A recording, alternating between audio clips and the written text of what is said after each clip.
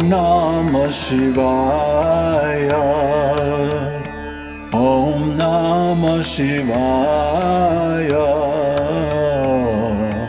Om Namah Shivaya. Om Namah Shivaya.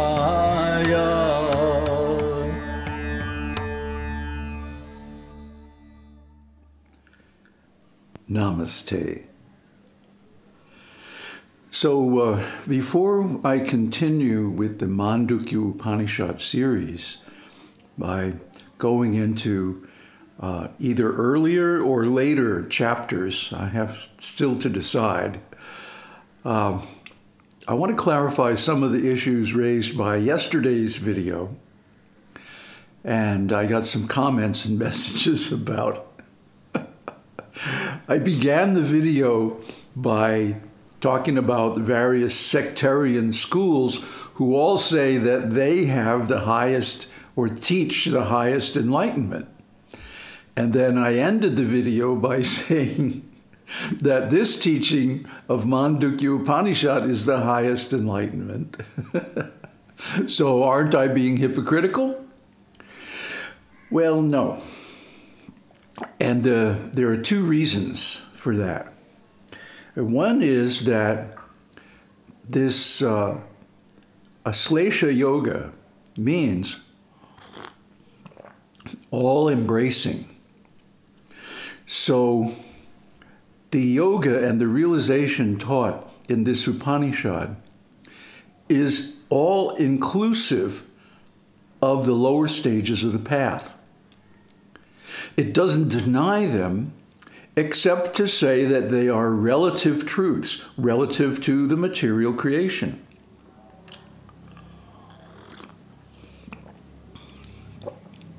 But in practice, they are steps on the path and cannot be rejected.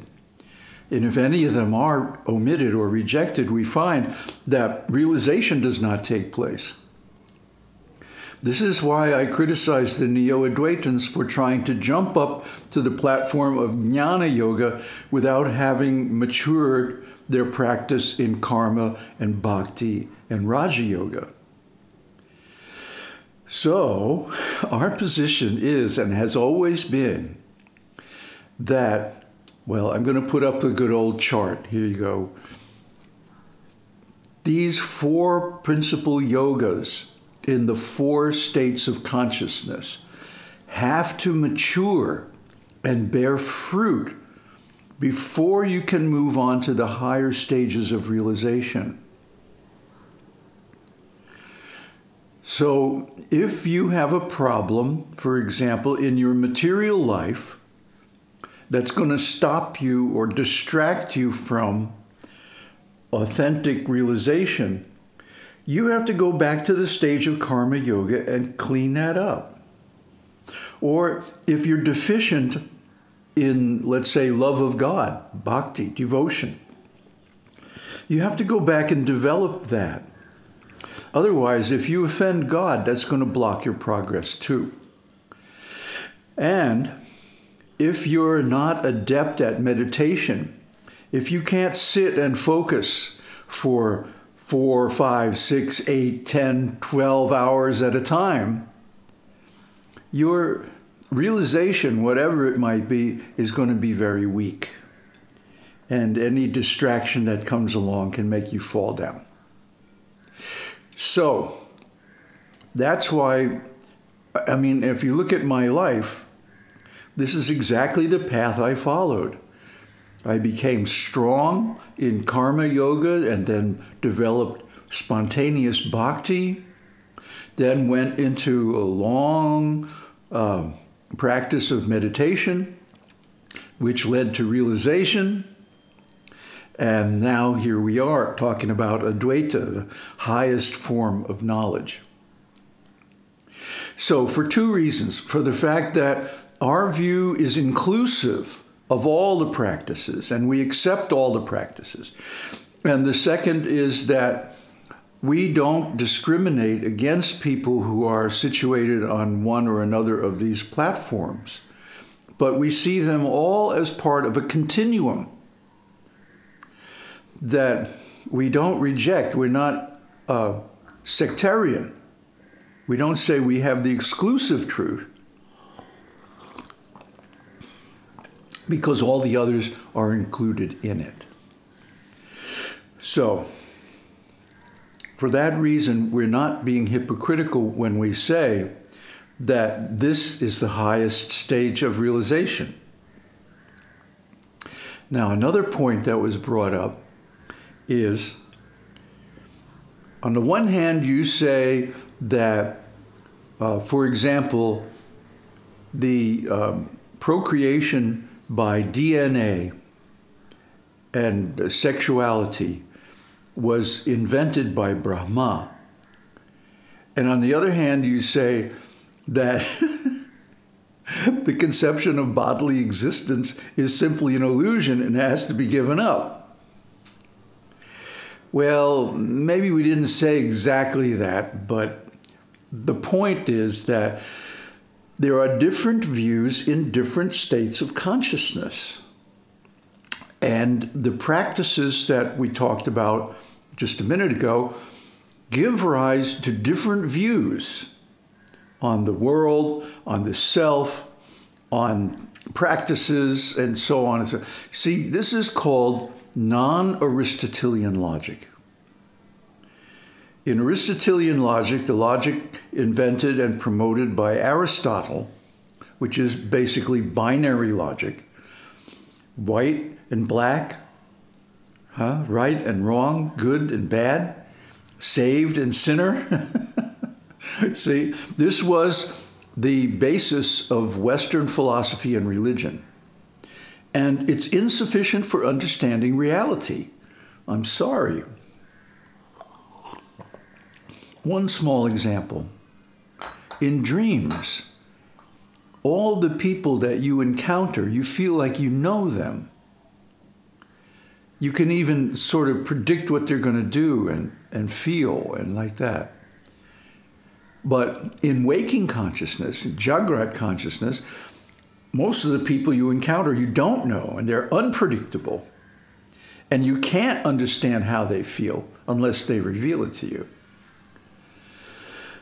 So you see, the reality appears different in different states of consciousness. In Sushupti consciousness, the world doesn't appear at all. It doesn't show up at all.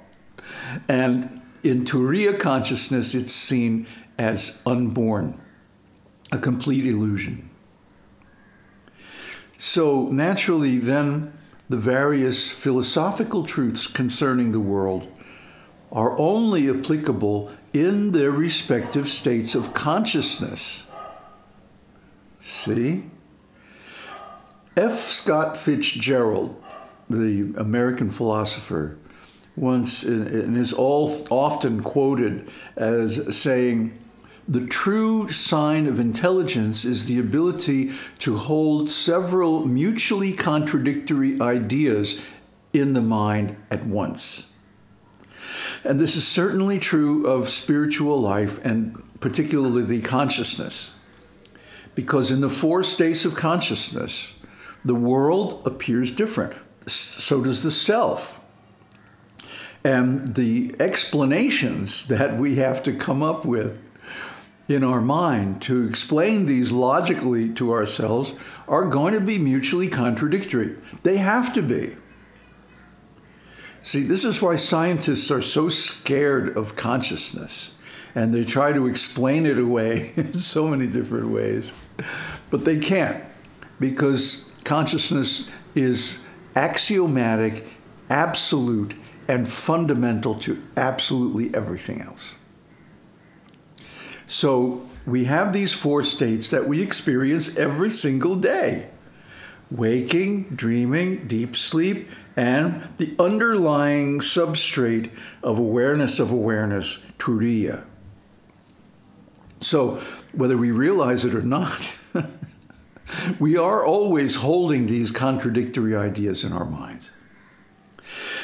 Now, the false notion is that there is one truth that applies always and everywhere to everyone and everything.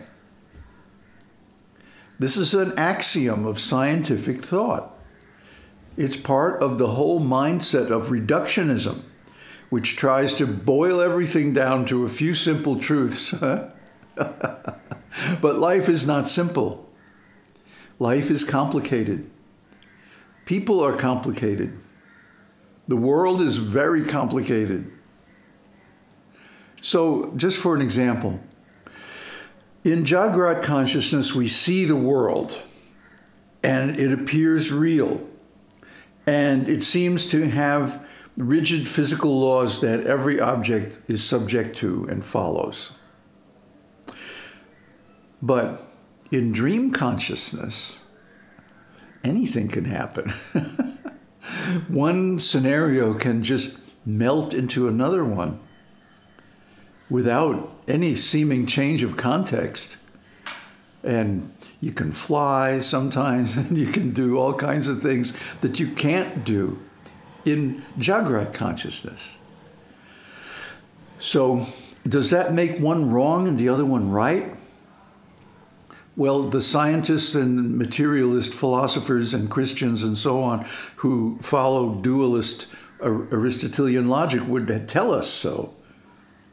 But that becomes an obstacle. That becomes a stumbling block, because then we are trying to deny a vital part of ourselves. For example, dreams. If we try to deny the reality of dreams in the state of Jagrat consciousness, now that I'm awake, my dreams appear like illusions. So they're not true, and they have no value, and I can just reject them and deny their value and like that. Well, yet you're going to get in trouble. Because dreams are a vital function of the mind to digest the experiences of everyday life. And if you reject them, you're going to miss a vital sense of inspiration and resolution of outstanding mental and emotional issues.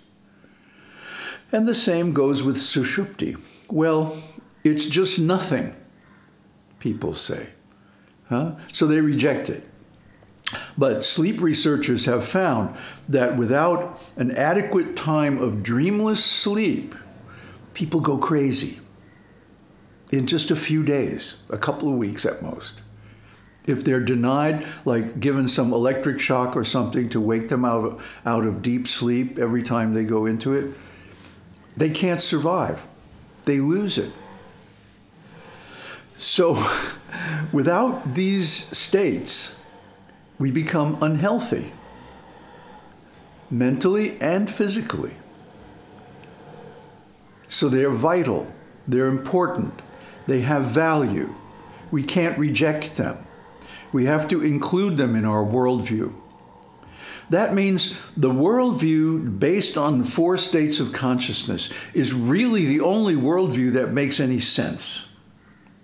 Because everybody has these 4 states every day, and really all the time. And it just depends on where we put our attention, what kind of experience we have. Like most people daydream, isn't it?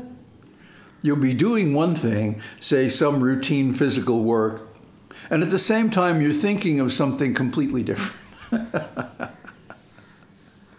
So are you going to give that up? Are you going to put yourself down every time you have a daydream? See, we're taught in school, for example, that you shouldn't daydream. You should always be physically present. I call this compulsive extroversion. It's taught as part of the social conditioning in school. And what this does is it makes us unhealthy. If we can't dream, we can't create. And sure enough, most children sing and draw, and if they could, they would write spontaneously, all kinds of wild, creative stuff. But that goes away at a certain age because of school training, because it's discouraged. It's taught that it's wrong. So you see, really, the only solution to being a complete human being is to accept all these four states, these four views, these four yogas, even though it involves embracing mutual contradictions. That's okay, because that is the reality. And there is not one single truth that applies to everything and everyone at all times and places. That's just the way it is. Aum Tat Sat. Aum Shakti Om. Om Namah Shivaya.